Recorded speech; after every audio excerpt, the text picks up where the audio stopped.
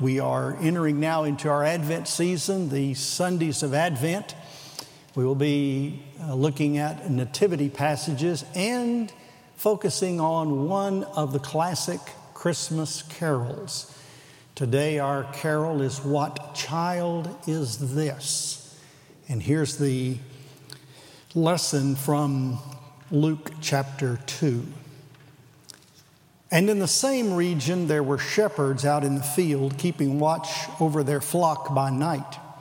And an angel of the Lord appeared to them, and the glory of the Lord shone round about them, and they were filled with fear. And the angel said to them, "Fear not, for behold, I bring you good news of a great joy that will be for all the people. For unto you is born this day in the city of David a Savior, who is Christ the Lord. And this will be a sign for you. You will find a baby wrapped in swaddling clothes and lying in a manger." And suddenly there was with the angel a multitude of the heavenly host, praising God and saying, "Glory to God in the highest, and on earth peace among those with whom he is pleased." When the angels went away from them into heaven, the shepherds said to one another, "Let us go over to Bethlehem and see this thing that has happened, which the Lord has made known to us." And they went with haste and found Mary and Joseph and the baby lying in a manger. And when they saw it, they made known the saying that had been told them concerning this child. And all who heard it wondered at what the shepherds told them. But Mary treasured up all these things, pondering them in her heart. And the angels returned, glorifying and praising God for all they had heard and seen as it had been told them. The word of the Lord. You may be seated.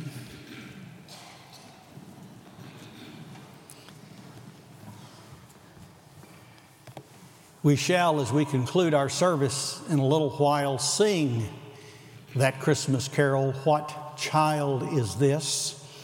And just for your, maybe to help you move along as we look at that text of that hymn, on page 8, a couple of pages over in your order of service, your bulletin, are the place for the sermon notes, and there is printed there the 3 stanzas of that Christmas carol, "What Child Is This?"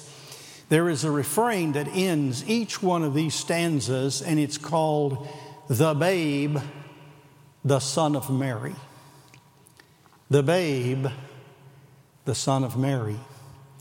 The babe, the Son of Mary. It's about a baby. And you know, as we look back over the way God works with a baby. Time and time again. We see it in Abraham. When God called Abraham out from among the Gentiles and determined that he was going to bring to himself a people, a covenant people, and place his love upon them and save them from all the mass of humanity. He was going to raise up a great nation that would glorify him forever, would fill the earth and heavens with praise, and would be that great worshiping congregation. He started with a baby. He talked about little Isaac. And you know the story, how long it seemed to take through several decades before the little baby was born to Sarah. And you know all the drama and everything that went along. We might say, "Come thou long expected Isaac." When God's people went down into Egypt, and there, over time, were enslaved by the wicked Pharaoh. And God heard their cries and saw their suffering and determined that he would save them. He started with a baby, little Moses in the bulrushes. And you know the story of God raising up that baby, 40 years in the king's palace, 40 years in the desert, and then 40 years leading God's people in the promised land and bringing the law and all that Moses did.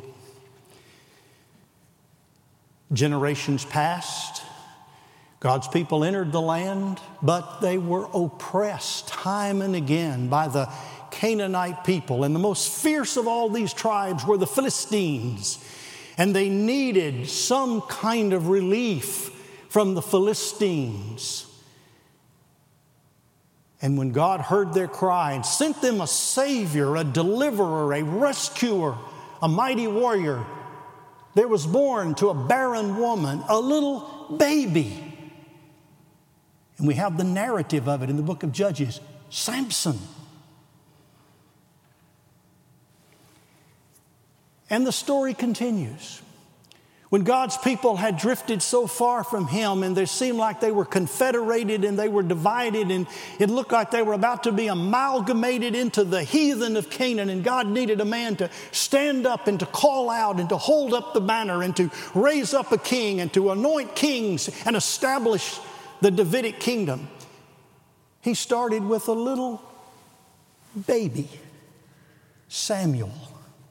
You know the story, born to a barren woman and dedicated to God for all of his life. In fact, if you want to look at the history of that very carefully in the Old Testament, we will see that there's a picture and a beautiful story in the story of Ruth. You remember the story of Ruth? How Ruth was a Moabite woman, and as her mother-in-law and her brother, her husband and brother-in-law and father-in-law all came down into the land of Moab during a time of famine, and you know the story quite well, how that Ruth clung to her mother-in-law Naomi and Naomi's God, and she became part of the covenant by a personal placing of her faith in the one true God.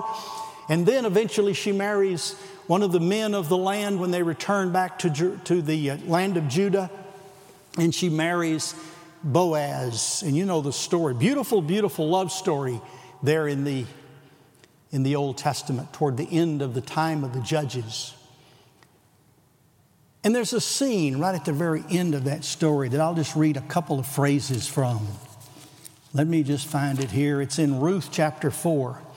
And Boaz took Ruth, and she became his wife. And he went into her, and the Lord gave her conception, and she bore a son. Oh, listen to that phraseology. She bore a son.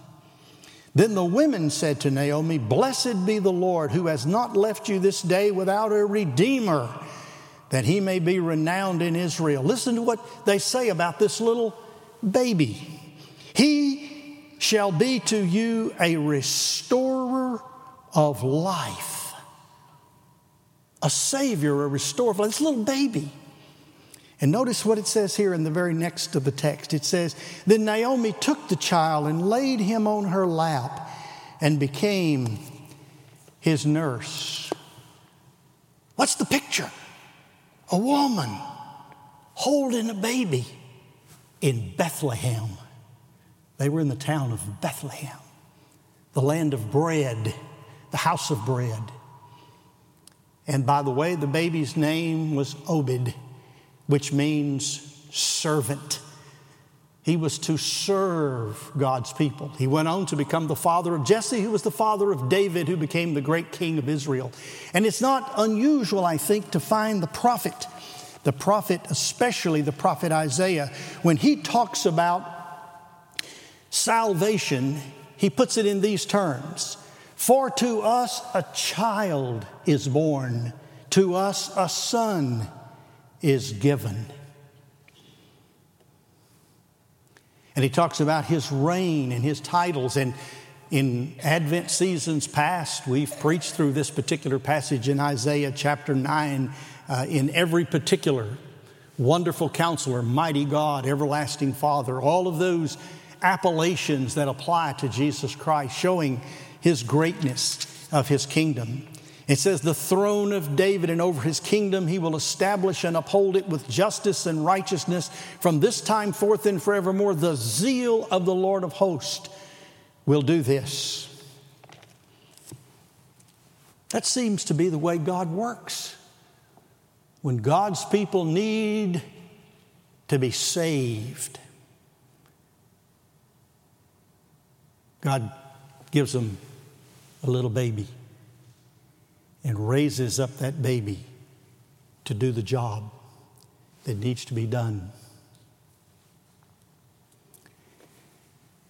In 1865, in Glasgow, Scotland, an Englishman was there working as an insurance salesman.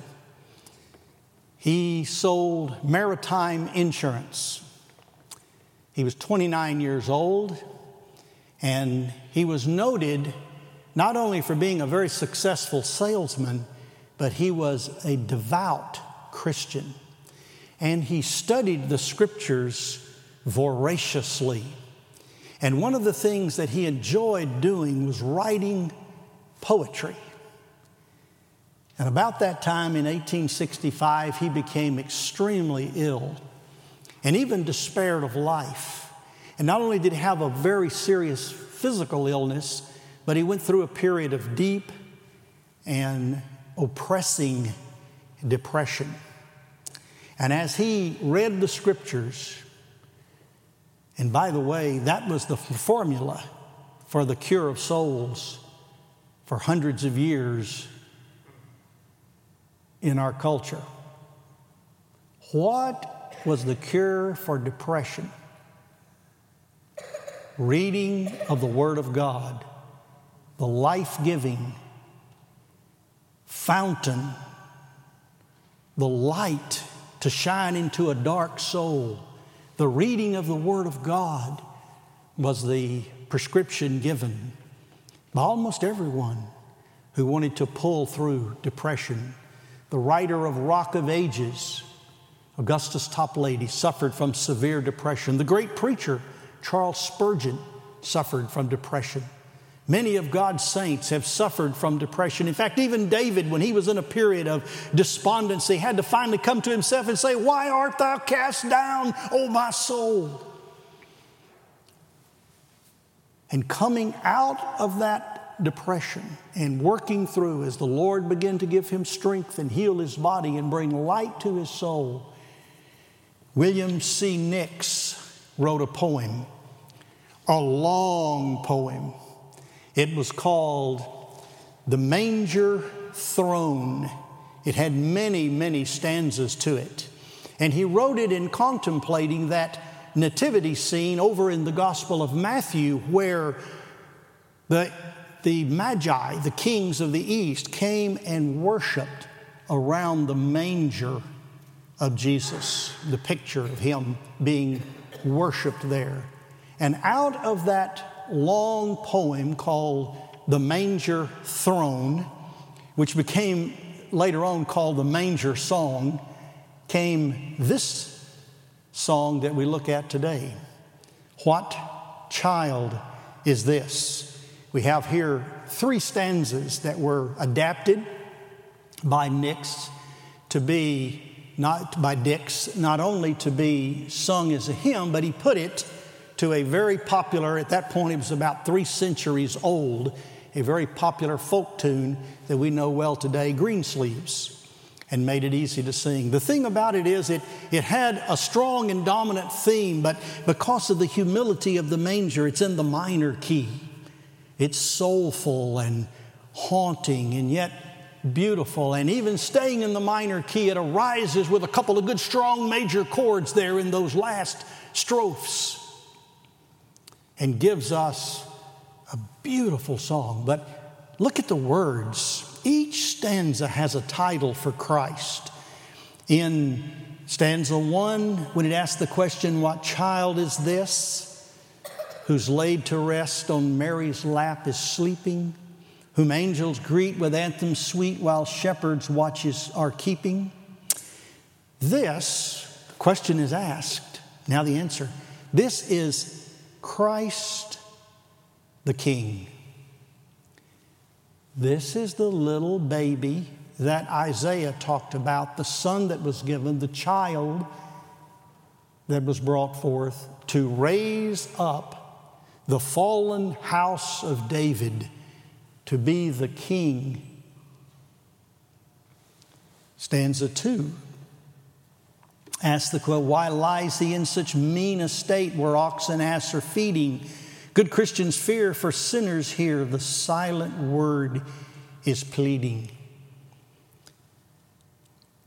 Why is he come in such humble circumstance? Well, that is in order that he might reach the most humble and vile and helpless sinner. That's who I am. I am that sinner. And a throne of ivory and a magnificent king ruling upon that throne would have been an intimidation factor for me that would have been overwhelming. But a baby in a manger among the animals is something I can grasp, something that draws me, something that pulls me. So he says to the Christian sinners here, the silent word is pleading. And in this stanza, he's called the Word made flesh. And that's really the great mystery that we celebrate. Two great mysteries of the Christian faith, the incarnation and the resurrection, both having to do with flesh. One has to do with God in the flesh, the other having to do with the resurrection of the flesh. Mysteries, high mysteries, inscrutable, and yet so clear and plain, proclaimed by the shepherds and by all, said, God has come into the creation, into humanity, by way of one who is an authentic human, and yet still is fully divine. Mystery, the Word made flesh. Oh, I can't go without looking at that third line of that second stanza. Nails, spear shall pierce him through. There's no salvation without the spike and without the lance, making wounds from which flowed blood that is the purging agent of all of our sins. There's a fountain filled with blood drawn from Emmanuel's veins, and sinners plunge beneath that flow, lose all their guilty stains. That's the cross. The splinters in that wooden manger would be matched one day by the splinters in the old rugged cross. And he would hang there and die there. For what he says, the very next line, the cross he bore for me, for you. Jesus laid in that manger in order that he could grow up to hang on that cross. And we are saved by that death. It's a sacrificial death. It's an atoning death. It's a cleansing death. It's a vivifying and life-creating death that he died. And he died for me, for you. He died in our place. He died in our stead. That cross was erected there on that mountain for you and for me as the full payment of our sins. But he took our place there on that cross. And then the final stanza, he calls upon adoration and worship, and reflecting upon the Matthew narrative of the Magi. He says, so bring him incense, gold, and myrrh. Come, peasant king, to own him.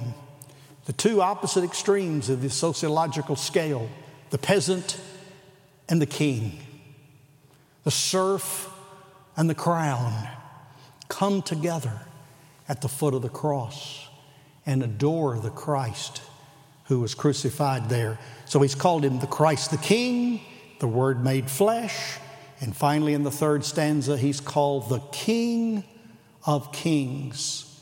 Salvation brings. Let loving hearts enthrone him. In other words, put him on the throne of your life. We don't crown him king. I hear people say, we're going to crown Christ king one day. No, we're not. He's already crowned. The Bible says he was crowned with glory and honor at his resurrection. And when he ascended, he was seated next to the Father. All of the exaltation and the coronation has already been accorded Christ in the world and in the universe as the Son of God and the rightful heir to David's throne. But what about you? Making him king of your life means that you become a loyal devoted subject of His.